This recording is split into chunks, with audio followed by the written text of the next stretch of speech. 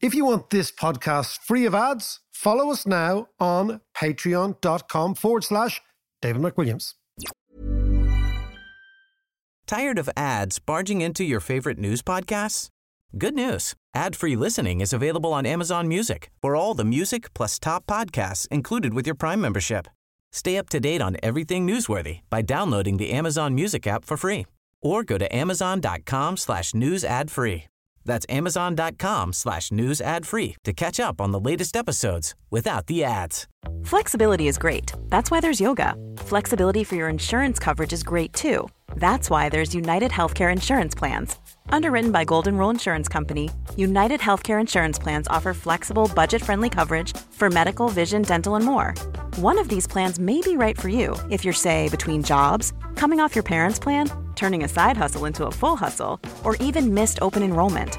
Want more flexibility? Find out more about United Healthcare Insurance Plans at uh1.com. What in the world is happening on Wall Street? Economic indicators. Who knows where this is going to end up? To understand the economy, you have to understand human nature. This podcast is powered by Acast. How are you doing there? It's Thursday. It is podcast time. What's the crack? Ted the ball? The crack is mighty as always. Actually, just before we start, I just want to welcome Shauna and all of our new Amsterdam listeners. Woo! Do we have a gang in Amsterdam? Apparently we do. Shauna's been plugging away at it over there. Good for her. Shauna, the check is in the post. What about the football? Starts tomorrow. Well, the Euros. I know we're not there. I know. Jeez, why would we be? Yeah, I know. We were brutal. It's a building phase we're on. You think so? I do. Big game Sunday, though. England versus Croatia. Oh, yeah. My Croatia, obviously. Your Croatia. 3 lines on the chest. Yeah, well, the Croatians have the Šahovnica, which is the chessboard thing, which is a little bit too fascistic for my liking. Oh, right. Yeah, because the Croats have this flag with the chessboard. You know, yeah. What's that mean, actually? And that's they call the Šahovnica, which is chess. Šachmati is chess in Croatian. Right. And it's a little bit verging towards the not Ustaše, which was the Croatian fascists from years ago. Right. But a lot of Croats I know would say a little bit too full on. But England look good, unfortunately. Yeah. But then again, the great fortunate thing about England looking good is when they lose, the fall is even more precipitous. I'm for England. I know you are. I'm for England. I can never bring up. I understand, you know the players. But yeah, exactly. It's your man's waistcoat I can't get. Yeah, he's sharp-looking guy. Take the waistcoat off. But that'll be a good game. Italy playing Turkey tonight or tomorrow night. Yeah, that'll be good. Yeah. But what's also happening and starting tomorrow is the G7. And it's something I want to ask you about. In Cornwall, John. Have you ever been to Cornwall? No, I've spent a bit of time out in the West Country, but not down in Cornwall. Cornwall is the epicenter of the British economic boom at the moment. You know, the UK is having this unbelievable recovery from COVID. Yeah. And where it's most evident, apparently, according to lots of English people, is in Cornwall. How come? Because the prices of houses are going through the roof. The ratio of Range Rover Discoveries to people has gone through the roof in Cornwall. All the poshies are all moving down. It's like it's the decampment of posh West London. Yeah. To Cornwall is a big, big thing. And of course, Cornwall is amongst the poorest regions in Britain. Poorest. Yeah. Voted overwhelmingly for Brexit, despite the fact that they get more European money than almost anywhere else in England. Is that right? Yeah. And then they could have said, ooh, nobody told us that. Because they're a very depressed region. I mean, it's very, very far away. Yeah, it is. It's a good, it's probably the reason I've never been there. I would like to go there. Everyone says it's really, really beautiful. And I only remember learning about it in school. Tin mines. You remember that? Remember we learned about tin mines in Cornwall? Old Ark. Yeah. And of course, that fucker Trevelyan. Oh, he was Cornwall. Yes, Trevelyan, one of those sort of Llewellyn type Trevelyan. These sort of Welsh, that form of Irish, a form of Celtic language. Yeah. Trevelyan was from Cornwall. Wow. And a man who explicitly accelerated the famine. Yes, he did. By saying that basically this was God's wrath against the indigent Paddies. Right. So Are we ambivalent on the Cornwallians? What's the Celtic connection there? Because aren't they Well, part of the kind of the Breton, Cornwall, Well, you've got Breton, Wales? You've two branches of Celtic languages. One is Breton, Cornwall, Welsh, and Manx, which are all related, and the other one is Scots Gaelic and are Irish. Yeah. And at some stage they split off completely.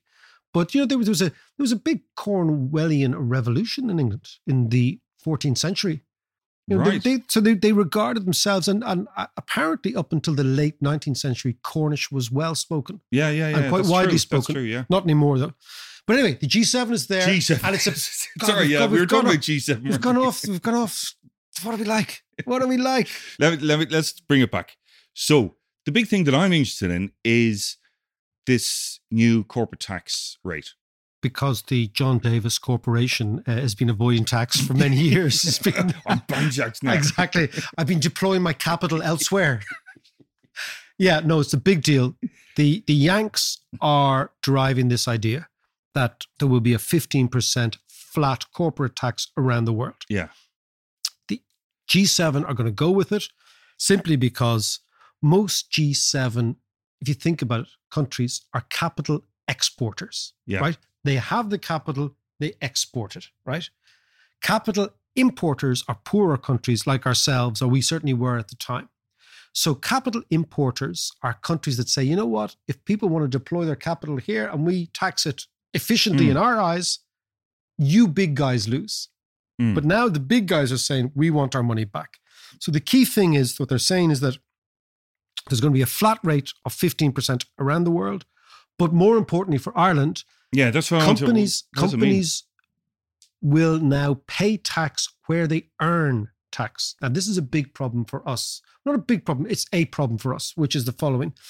That if you are, for example, a Google, and you're selling ads out of Ireland, right, out of the Silicon Dock, but those ads are being placed on French sites, okay, because France has a population of 60 million. You're then getting your advertising revenue from French people, but you're booking those profits in Ireland. So the French have argued that we're okay with you guys making profit in France, but you've got to pay tax in France on French income. Yeah. And therefore, of course, we will see the flow of profits to Ireland diminished profoundly by all the big tech. So take Facebook, right? Facebook, EMEA, they call it, Europe, Middle East, and Africa, right? Based in Ireland.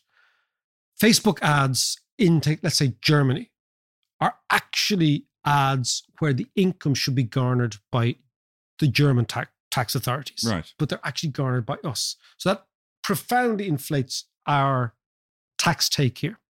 Then the question is, and it's an interesting question, whether or not that will have a profound impact on the Irish tax take, or whether or not the fact that they're looking for a 3% increase in corporation tax from our 12% to 15% will have a material positive impact on us. Yeah. So I think it's kind of in the lap of the gods now, because it could actually end up that more tax revenue comes here when we kind of centralize the whole thing, simply because more companies will locate here. There'll be a smaller change in the tax. There'll be smaller divestment of the tax. Sorry, why would more companies relocate here?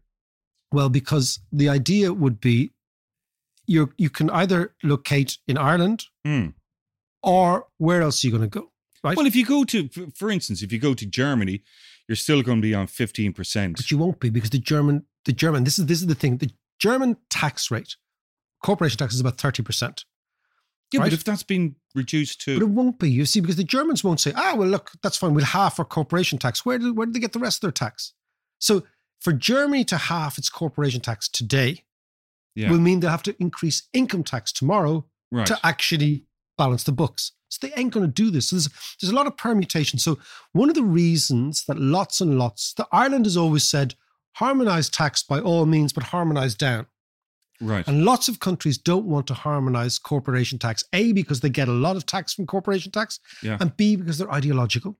So if you begin to reduce corporation tax, you've either got to raise tax on income or on other wealth. I understand that, but correct me if I'm wrong here, but then there's that balance between attracting more inward investment and more HQs of the big tech companies so that they have the ability to raise more tax. So this goes back to my idea of if you're a capital exporter, right? You're a large country. You're not really in the business of attracting in capital because you're actually in the business of exporting capital, right? So we've got to divide the world into two, right? So your Germanys, your Frances, all these countries, right, are capital exporters, right? Smaller countries are capital importers. So what it means is we'll be in increased competition with the capital importers. Yeah. Now, unfortunately, our biggest competitor is the UK because the UK is an anomaly. It should be a capital exporter because it's really big, but it runs what's called a current account deficit, which means it's importing capital all the time. And the Brits, I think, are our biggest competitor in this area. And the reason is very simple. Both economies are really quite similar. That their tax rate will be the same as ours over the course of the next 5 years. Then the question is, do they have the brain power? Do they have the skill power? Do they have all these things? And do they have the access to market? And that still has to come up. Do you know we were talking the other week about the so-called Brexit plan or not as the case? Oh, Robert Lind. Yeah, he was very good. Yeah. So could this be part of the long-term strategy is to reduce the corporation tax in the UK so they are in direct competition with us and then suck out Facebook and Google. All those things. I mean, Robert was saying it's a very simple but really difficult transition the UK is trying to make. So they're trying to move away from the financial capital, financial services, to something else, to more manufacturing. Yeah, right? But you could imagine Google being based in Birmingham or, Bradford or somewhere like that. You could. However, the UK have made a fatal mistake of actually having quotas on immigrants, right? Which is a mad idea. So why would you go to Birmingham where you have to fill out a visa every year as a French, German, Italian engineer, right? Yeah. I think the biggest impediment to the UK doing well is not the tax on capital, it's the impediment to travel and immigration of talented people. And this is what I believe is the problem. So tell us this. Pascal Donoghue, in his capacity as the chair of the Eurogroup. The Eurogroup, is that what it is? I can never remember. But anyway. Yeah. They're a really interesting band. The Eurogroup. They're a boy band, actually, from the Eurovision. From the Eurovision, exactly. They're the people who didn't do well in the Eurovision, they become the Eurogroup, right? So what was that band, the Travelling Wilburys? Oh, man, they were great. I thought they were awful. They were a super band. Jesus, John. Okay, we're going to play out with some music. I'm going to educate. Yeah, and it's going to be the Travelling Wilburys. It's not going to be the Travelling Wilburys. Anyway. So he must have been walking a kind of a very fine line in that because he's representing the Eurogroup, but also Ireland and defending the low corporate tax rate. We're not so out of line. I mean, we have allies in, for example, our friends, the Dutch, we've been bigging up for the last year. They are very much in the low tax world. The Swedes are very much in the low tax world. But yeah, it's a difficult one for him to negotiate. But I would say that in the Department of Finance or the Department of Revenue, they are sighing a huge, huge sigh of relief that the American plan is 15%. So basically what you think is that... Oh, because it was going to be 25 or something, wasn't it? It's going to be much, much higher. Yeah. And there's lots of negotiation. So I would say they're doing the Paddy thing. Cards close to the chest, not saying much, seeing how bigger countries react. In a way, it's kind of funny. Again, the Brits are on our side in this because the Brits are negotiating for lower tax. Yeah. And the Brits, despite being out of the European Union, are still very much leading that. The G7. So we'll see. Yeah. But it's a tricky one. It's a tricky one for Ireland. But again, I come back to tax is part of a cost base. But the interesting about the G7 thing for Ireland is tax is only half the story. Another major story is how do we house people? So if we get it right, and if we weather this storm, and if we are already established as a location for multinational investment, then we think, okay, where are the people going to live? And this brings us right back, as always, John, to the dilemma that JM and his generation are having, which is how can we find a place to live at a reasonable price in this country? Well, actually, Mac, now we have a guy called Brian Moore from Gavin Building Design. He's a builder. He's been in the building trade for 30, 40 years. He's also a brilliant designer and stuff, but he's worked interestingly, in the building trade in America, in the UK, in the Middle East, and obviously here. But he's got some really interesting views on how the building trade can be more innovative. But before we go to Brian, you know what's really interesting, John, is that we talk about innovation and disruption, right? Innovation and disruption normally leads to reductions in prices. So what basically happens in all industries is as industries become more innovative, more creative, using new technologies, the price of the product falls, right? And you get this huge disruption. What I found amazing in Ireland is the building industry has had no disruption as far as I can see. They're still wedded to the same ways of doing things. So if Brian has some solutions to disruption in order to actually create a much more vibrant market that can create houses, cheaper houses for more people, bring it on. Let's see what he has to say. Brian, you've been working in construction for 30 odd years, all around the world. Yeah. This country is bedeviled by this idea of expensive building. You know, you hear all the time, we cannot build a 2-bedroom flat for less than X or less than Y. Is there a way of building, in your opinion, with all your experience and what you've seen, cheaper homes in this country? Both 3-bed semis if we need them, apartments, big apartments, small apartments for young people, for old people. Is there a way of doing it cheaper? Yes, is the short answer, David. If we decide that we want to build houses in that volume and figure out a way of doing it, we can do it. In the 1950s and 60s, we had massive social problems with houses. And a lot of those houses that were built at the time were made in concrete molds. They were made fast. You know, there was a system. They weren't necessarily, huge design features, but they provided the bedrock of houses in Marino and Ballyfermot and Crumlin, all those estates. And they all had green spaces. I mean, Herbert Sims was involved as the leader. Planning, the architect, that's the town right. architect. Yeah, at the time. And there was a great vision in terms of, okay, and you had, I think it was in the 1960s, you had some of the tenements collapsing. And again, there was pressure on I think it was the Fianna Fáil government at the time.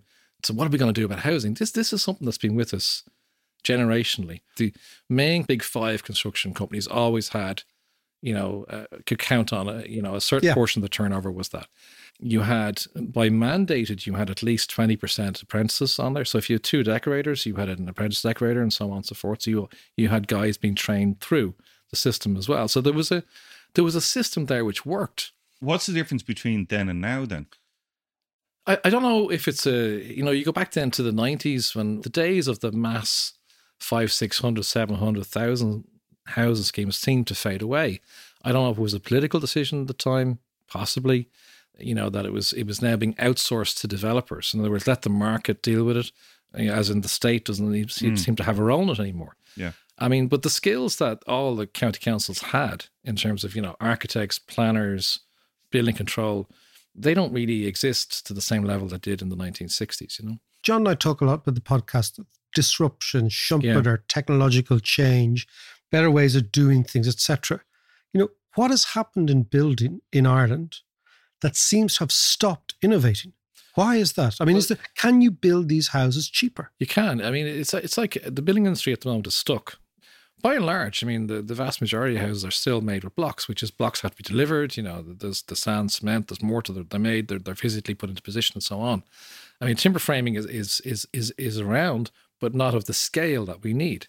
In Germany and most of Europe, timber frame is the way houses are manufactured, same as the States. So timber frame houses, they're built off-site and plonked into a site. Ray O'Rourke is probably in his early 80s, the founder of Lang O'Rourke. He talked about, the days of the bricklayer are numbered. And he saw it then. And he's saying that, look, we need to build a factory. And they got funding from the British government.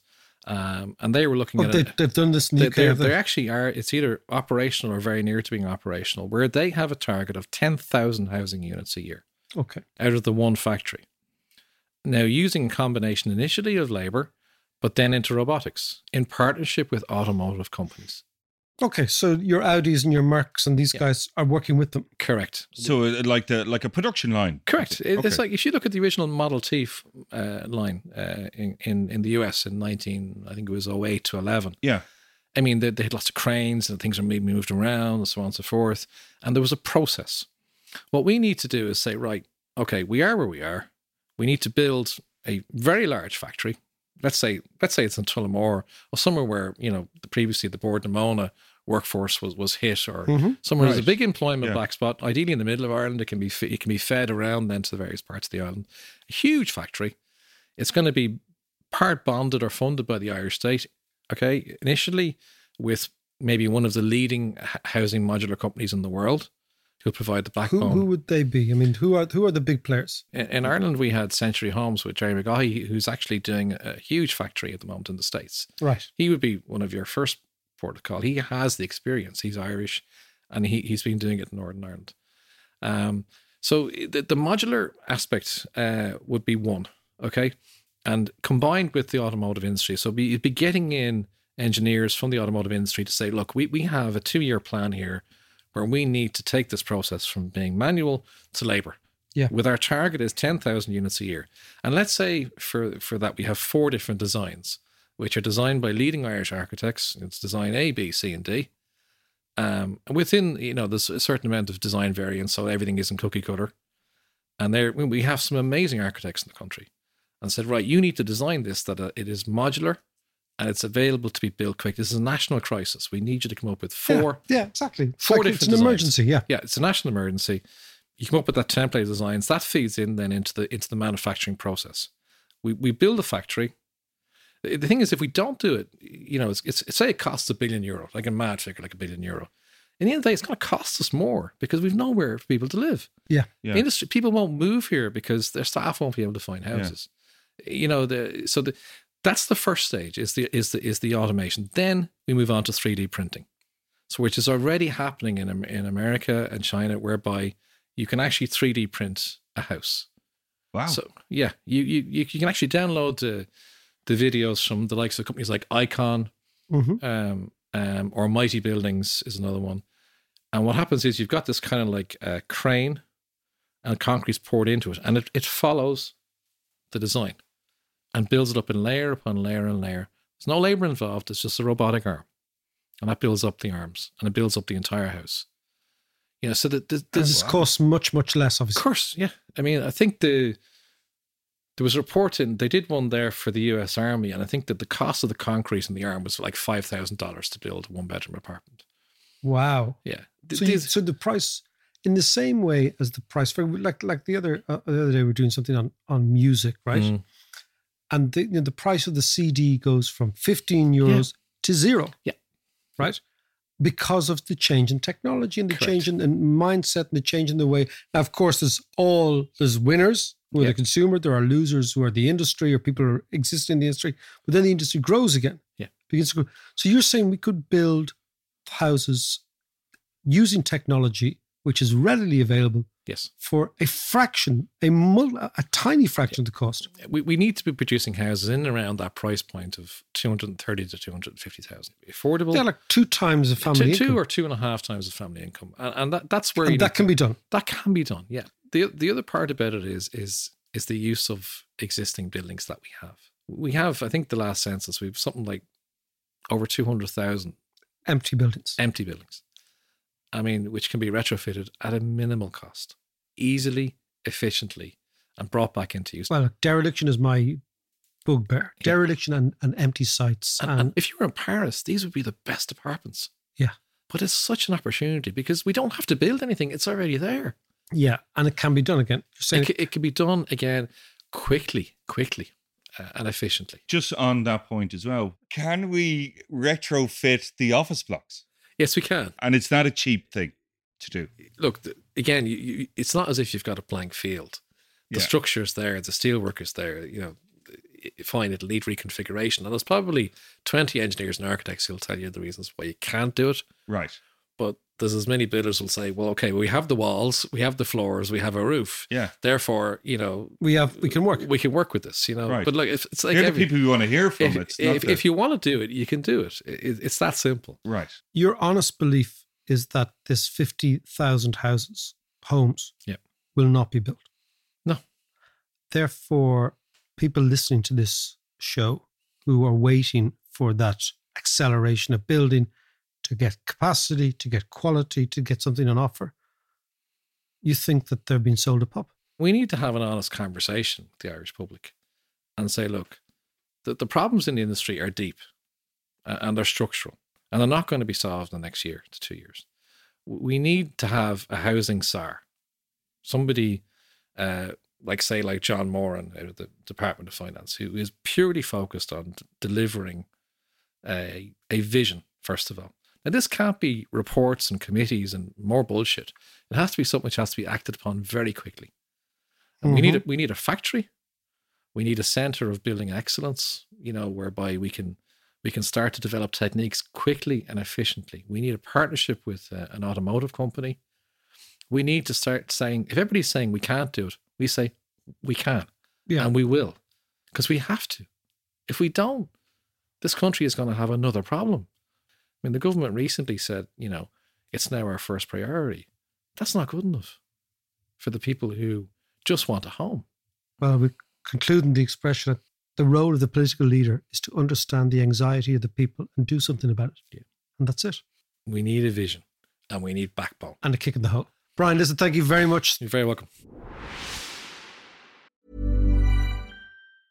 Ryan Reynolds here from Mint Mobile. With the price of just about everything going up during inflation, we thought we'd bring our prices down. So to help us, we brought in a reverse auctioneer, which is apparently a thing. Mint Mobile Unlimited Premium Wireless. How to get 30, 30, bit to get 30, bit to get 20, 20, 20, bit to get 20, 20, bit to get 15, 15, 15, 15, just $15 a month? Sold! Give it a try at mintmobile.com/switch. $45 up front for 3 months plus taxes and fees. Promo rate for new customers for limited time. Unlimited more than 40 gigabytes per month. Slows full terms at mintmobile.com. Hi, this is Bachelor Clues from Game of Roses, of course, and I want to talk about Club Med. Everybody knows Club Med has been the pioneer of the all-inclusive resort since 1950, with almost 70 resorts worldwide, ranging from beachside destinations in the Caribbean and Mexico to exotic locations like the Maldives and Morocco, or even the mountain destinations like Japan and the European Alps. Dine on delicious gourmet cuisine, enjoy more than 20 activities, and make memories with your family. For more information, visit clubmed.us or call 1-800-CLUB-MED or your travel advisor. Tired of ads barging into your favorite news podcasts? Good news. Ad-free listening is available on Amazon Music for all the music plus top podcasts included with your Prime membership. Stay up to date on everything newsworthy by downloading the Amazon Music app for free. Or go to amazon.com/news ad free. That's amazon.com/news ad free to catch up on the latest episodes without the ads. A kick in the hole, as you say, Matt. Well, it's a technical term. It's the term that when I'm trying to get my young fella out of bed. There's two attitudes. There's one is the safety. Did you come in late last night, darling? It was really late. Were you drinking too much? And the other one was give him a kick in the hole. A route. Yeah. Actually, it's a route. Anyway, Brian was really interesting there. Well, I think two things what Brian's saying fascinate me. One is the idea that if we are serious about building 55,000 homes a year, we've got to industrialize the process. Yes. So what is actually happening? The building industry in Ireland is like a cottage industry, right? So everybody's working in little, small, isolated groups, every developer, every builder, every subcontractor, right?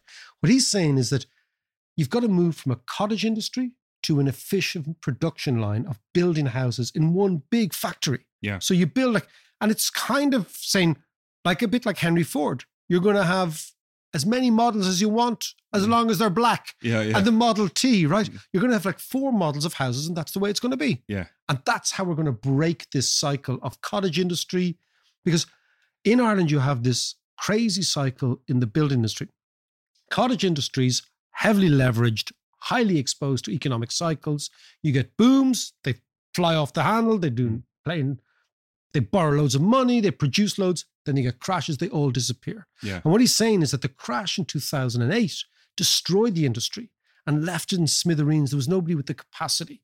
So this is the idea that you've got to have the capacity. That's the first thing. I thought that was really interesting. But that demands political vision to say we're serious about this, that we cannot fix housing based on cottage industries. We've got to fix housing based on 1 or 2 or 3 or whatever. highly centralized production facilities that will use things like 3D printing and all that sort of stuff to reduce that. Well, I mean, on that, I thought it was really interesting him saying that there are no apprentices or very few apprentices. Yeah. So the likes of Brian and other builders are kind of physically getting older. There's nobody coming in behind to actually fill in the gap and learn the new trade. But you can do that quickly. You can turn industries around quickly. And again, I look at, for example, this country has no right to have a pharmaceutical industry. Okay? There's no right to have one, right? We didn't have a pharmaceutical industry in 1990. And we hardly had one in 2000. And now we have maybe the most productive pharmaceutical industry in the world. Just going back to the corporate tax thing that we were talking about earlier. But it goes back, you can train people, you can change things if you are serious about it. We would never have had a pharmaceutical industry or a computer industry if we were basing it on one man and a dog subcontractors in Ireland trying to actually build computers. You've got to attract in the big guys. That's what he's saying. Do a deal with Mercedes and impose upon the building industry the rigor of proper systems. So, for example, in Ireland, you've got the pharmaceutical industry, you've got the Pfizers. They're bringing the best American management know-how, supply chain management to Ireland, and they're changing it not from some great genius of the Irish people, but they're just saying, this is how it's done. Exactly the same idea. So that's what I like. So you kind of multinationalize housing. You take housing out of the hands of Irish builders, not because Irish builders are bad, but because they're constrained in terms of their capital outlay, their vision, their ability to implement things. And you say, we're going to take this seriously and we're going to fix this. But, a really good example, which Brian mentioned earlier on in a pre-discussion, but he talked about the big project of building Ardnacrusha, which was the big hydroelectric.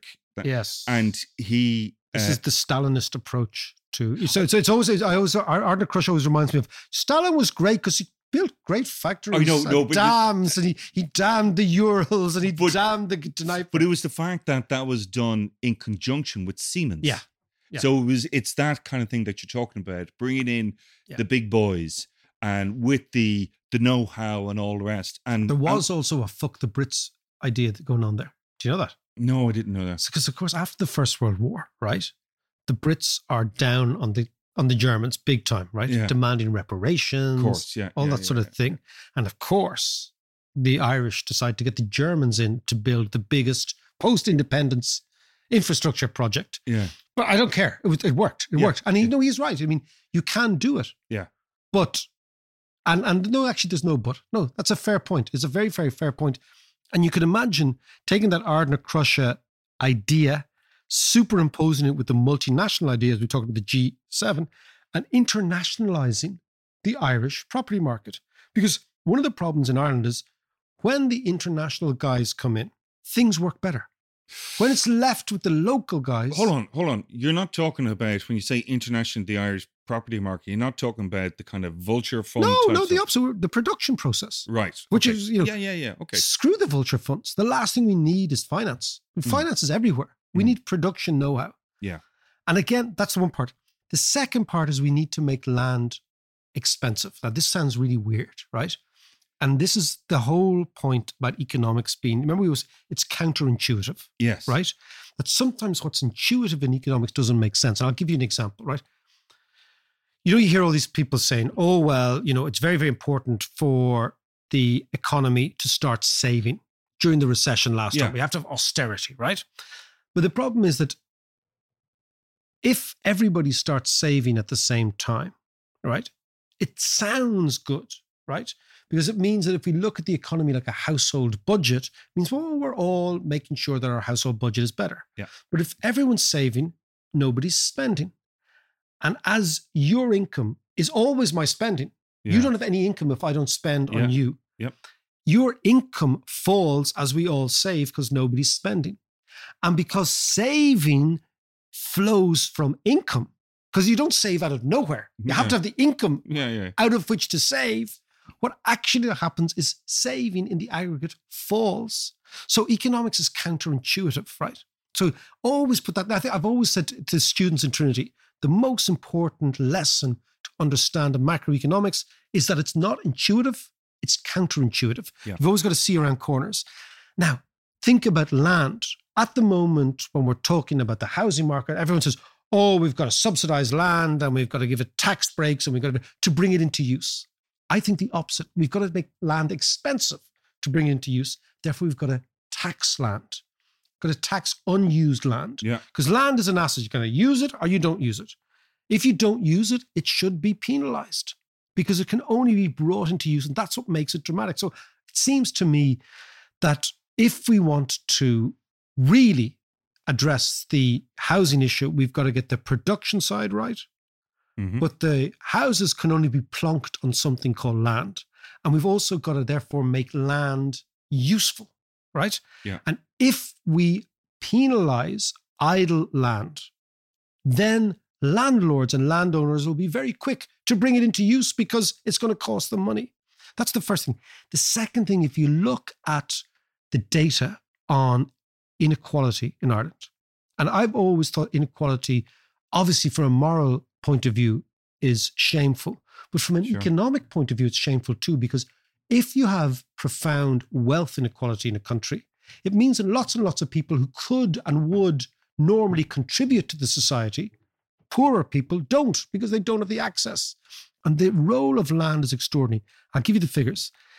The wealthiest 10% of households in Ireland own 54% of the wealth. Wealthiest 10% own more than half the wealth in this country.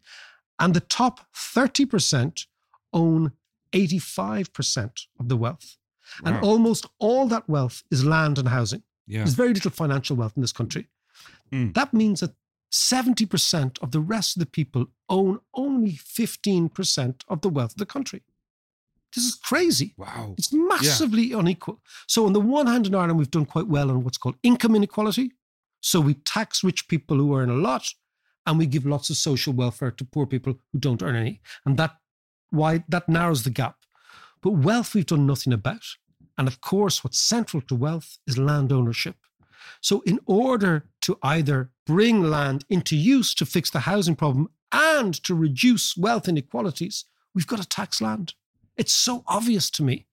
And it's very, very clear that if you get in a government, the next government or the next one after this, that really figures this out, we will be on our way to creating a much more vibrant economy and a much more equal society if we tax land, which is the single most useless resource in the economy if it's not used. And that's where we've got to go. To all you Patreons out there, thank you so much for supporting us. We couldn't do this without your support. It means a huge amount to us. Also, all your feedback, your suggestions, your comments, our comments to you, our replies to you, really is the essence of the whole thing. So again, thank you very much. And for all of you who might want to support us, check us out, patreon.com/David McWilliams.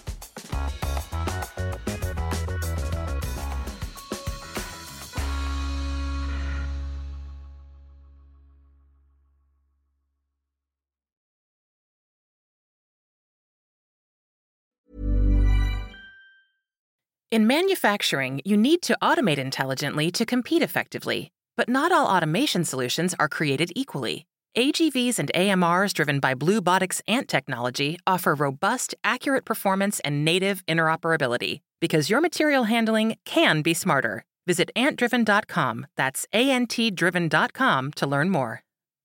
Hi, I'm Dori Shafrir. And I'm Kate Spencer. And we are the hosts of Forever 35. And today, we're talking about Club Med, the best all-inclusive getaway for families. Today, Club Med has nearly 70 resorts worldwide, from beachside resorts in the Caribbean and Mexico, to magical locations in the Maldives and Morocco, to ski resorts in the mountains from Canada to the Alps. Between their all-inclusive family programming, wellness offerings, land and water sports, and their French heritage-inspired food and drink offerings, Club Med is the best way to elevate your family getaway, no matter which location you're at.